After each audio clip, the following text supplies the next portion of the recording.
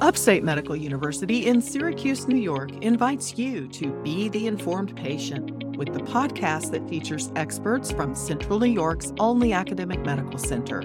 I'm your host, Amber Smith. New recommendations from the CDC are meant to increase awareness of hepatitis B infection and reduce chronic disease and premature death. So what do patients need to know? For answers, I'm talking with Dr. Sana Zekri. He's an assistant professor of family medicine at Upstate. Welcome to the Informed Patient, Dr. Zekri. Thank you. It's nice to be here. These recommendations say all adults should be tested for the hepatitis B virus infection at least once in their lifetime, and that some adults should get periodic testing. Why the emphasis on hepatitis B? Okay, I'd like to first start off by talking about what hepatitis B is. It's a hepatic virus. So hepatitis, hepat means liver, and then itis means inflammation. So there's many ways that you can develop inflammation of the liver, medications that you take, alcohol use, but then there's also viruses that can cause that inflammation of the liver.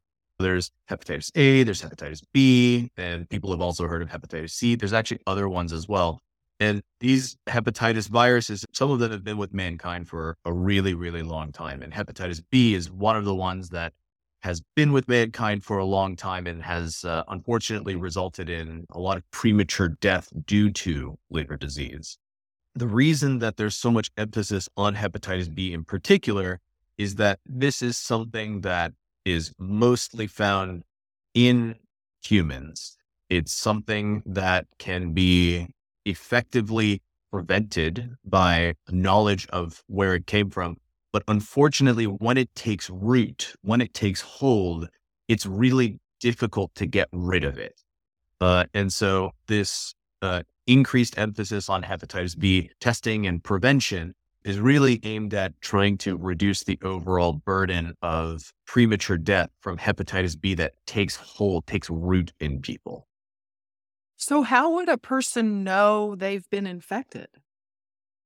Well, that's actually really difficult. The hepatitis viruses in general can be very quiet viruses. Sometimes they're very angry viruses. So hepatitis B, it actually depends on when you get it in your life.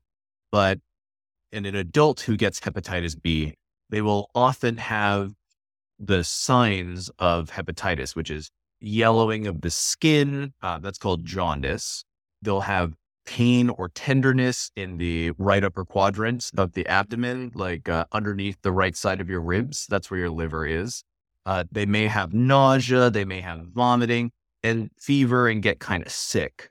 But actually, children who get hepatitis B may have almost no symptoms at all. And it actually makes a difference how much of a symptomology you have. The more symptomatic you are, the more likely it is that your body will fight off the virus. And the less of an illness that you get, the less symptomatic you are, it seems like it makes it more likely that the virus will quietly take hold and take root, and you'll be chronically infected with hepatitis B. How does it transmit from person to person?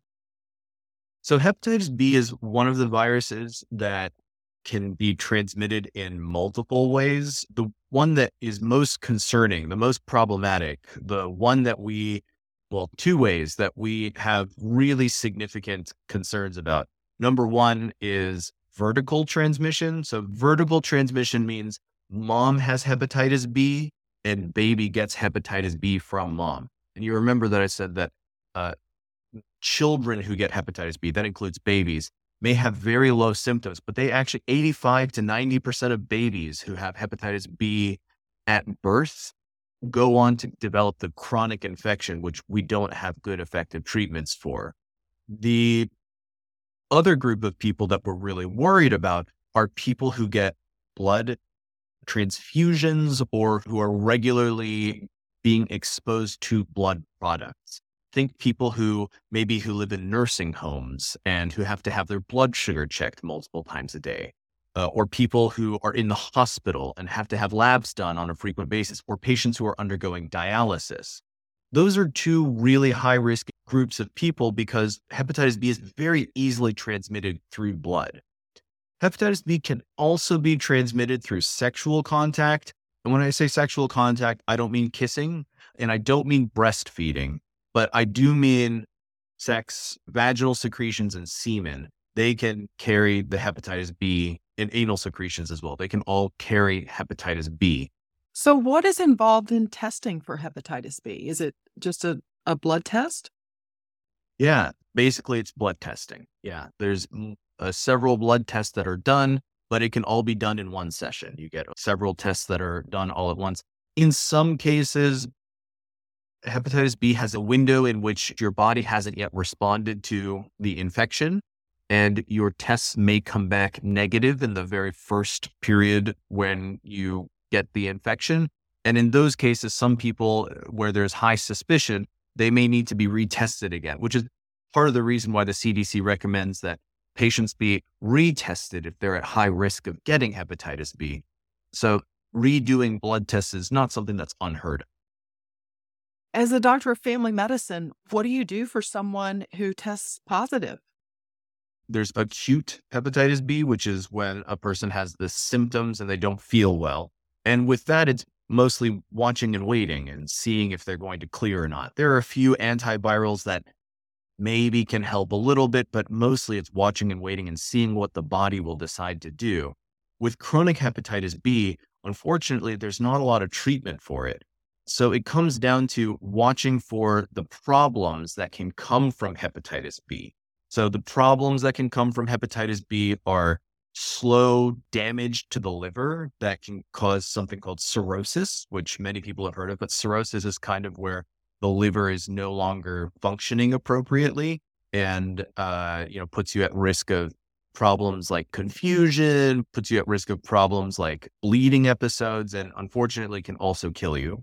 And there is also the risk of cancer of the liver. Hepatitis B does increase the risk of cancer of the liver. And that's another thing that as a family medicine doctor, we screen for and we watch out for in patients who have hepatitis B. So we're watching to make sure we know when they develop cirrhosis and we take appropriate action when they develop cirrhosis. And we're watching to make sure that if they develop liver cancer, we identify it early so that we can treat them early. The other thing is that when we have patients who are of childbearing age who have hepatitis B, we're very, very careful about making sure that we monitor their hepatitis B. And if they become pregnant, we make sure to take as many steps as possible to ensure that the hepatitis B is not transmitted to their child. And then finally, we recommend for everyone who does have hepatitis B, we strongly recommend that their partners and the people in their families be vaccinated and immunized against hepatitis B to reduce the risk of transmission to other people. This is Upstate's The Informed Patient podcast. I'm your host, Amber Smith. I'm talking with Dr. Sana Zekri. He's an assistant professor of family medicine at Upstate, and he sees a variety of patients from birth through the senior years as a doctor of family medicine. We're talking about new recommendations from the CDC about hepatitis B. Newborn babies now receive a hepatitis B vaccine. Does that mean that when they grow up, they're not going to need to be tested? Does that protect them for life? The hepatitis B vaccine is very, very effective at preventing hepatitis B in childhood, which is the highest risk period.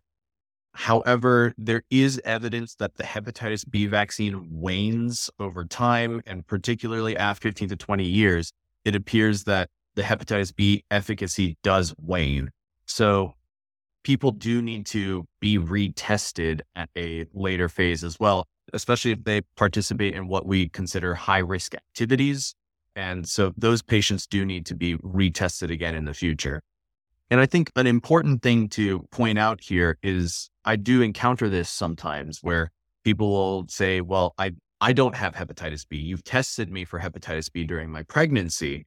I don't think that my child needs to be vaccinated against hepatitis B. So, I don't have it. So why would I need to do it? And I think that an important point there is that hepatitis B, unfortunately, is very transmissible and actually can stick around on surfaces for several days.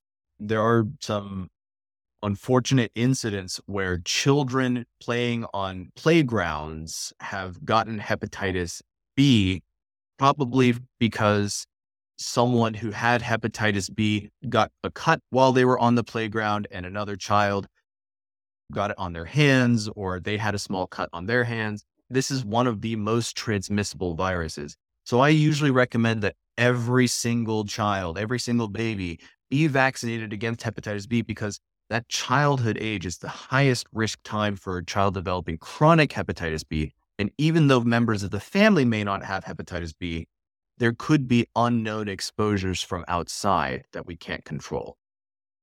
What about adults? Can they get vaccinated against hepatitis B? They can, and we actually recommend that they do.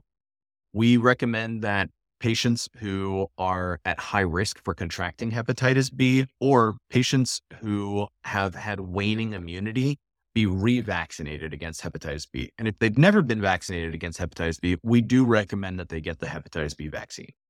All adults across the board, regardless of their risk. It's recommended to receive at least the first series of vaccines.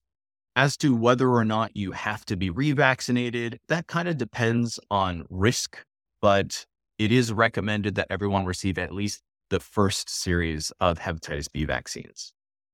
Who are the people who are recommended to undergo periodic hepatitis B testing? People who should undergo periodic hepatitis B testing are people who are considered to be at risk. Now, first of all, this is all pregnant women should undergo hepatitis B testing with each pregnancy, similar to HIV testing and hepatitis C testing.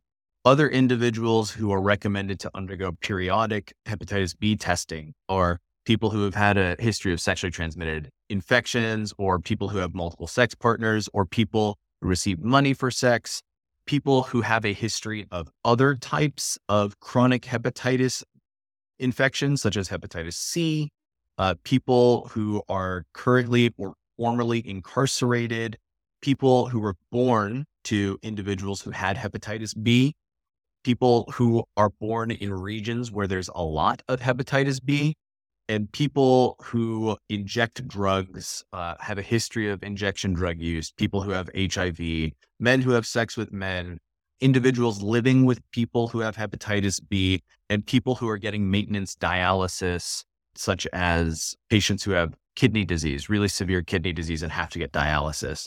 And then in general, anyone who has high liver enzymes should be tested for hepatitis B to make sure that's not what's causing their high liver enzymes.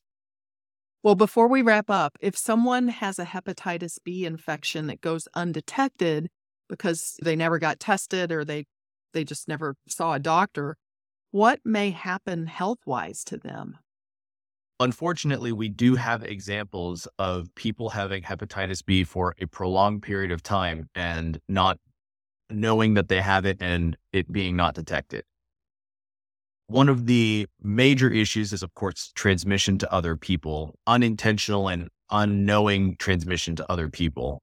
But from a personal perspective, patients who have chronic hepatitis B are at higher risk of developing cirrhosis, which is the long-term damage to the liver that makes a person at a higher risk of bleeding and confusion, yellowing of the skin, and can actually lead to a person's premature death. And they are also at significantly increased risk of developing liver cancer.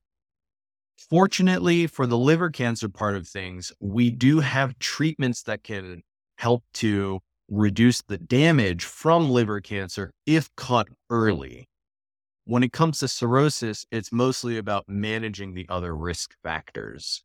We don't have great treatments for hepatitis B itself. We only have preventive treatments. But when a person does have chronic hepatitis B, it's important to be monitored to make sure that if there is long-term damage, we can avoid the worst sequelae of it. Dr. Zekri, I appreciate you making time for this interview. Thank you. Thank you. My guest has been Upstate Doctor of Family Medicine, Sana Zekri. The Informed Patient is a podcast covering health, science, and medicine, brought to you by Upstate Medical University in Syracuse, New York, and produced by Jim Howe. Find our archive of previous episodes at upstate.edu/informed. This is your host, Amber Smith, thanking you for listening.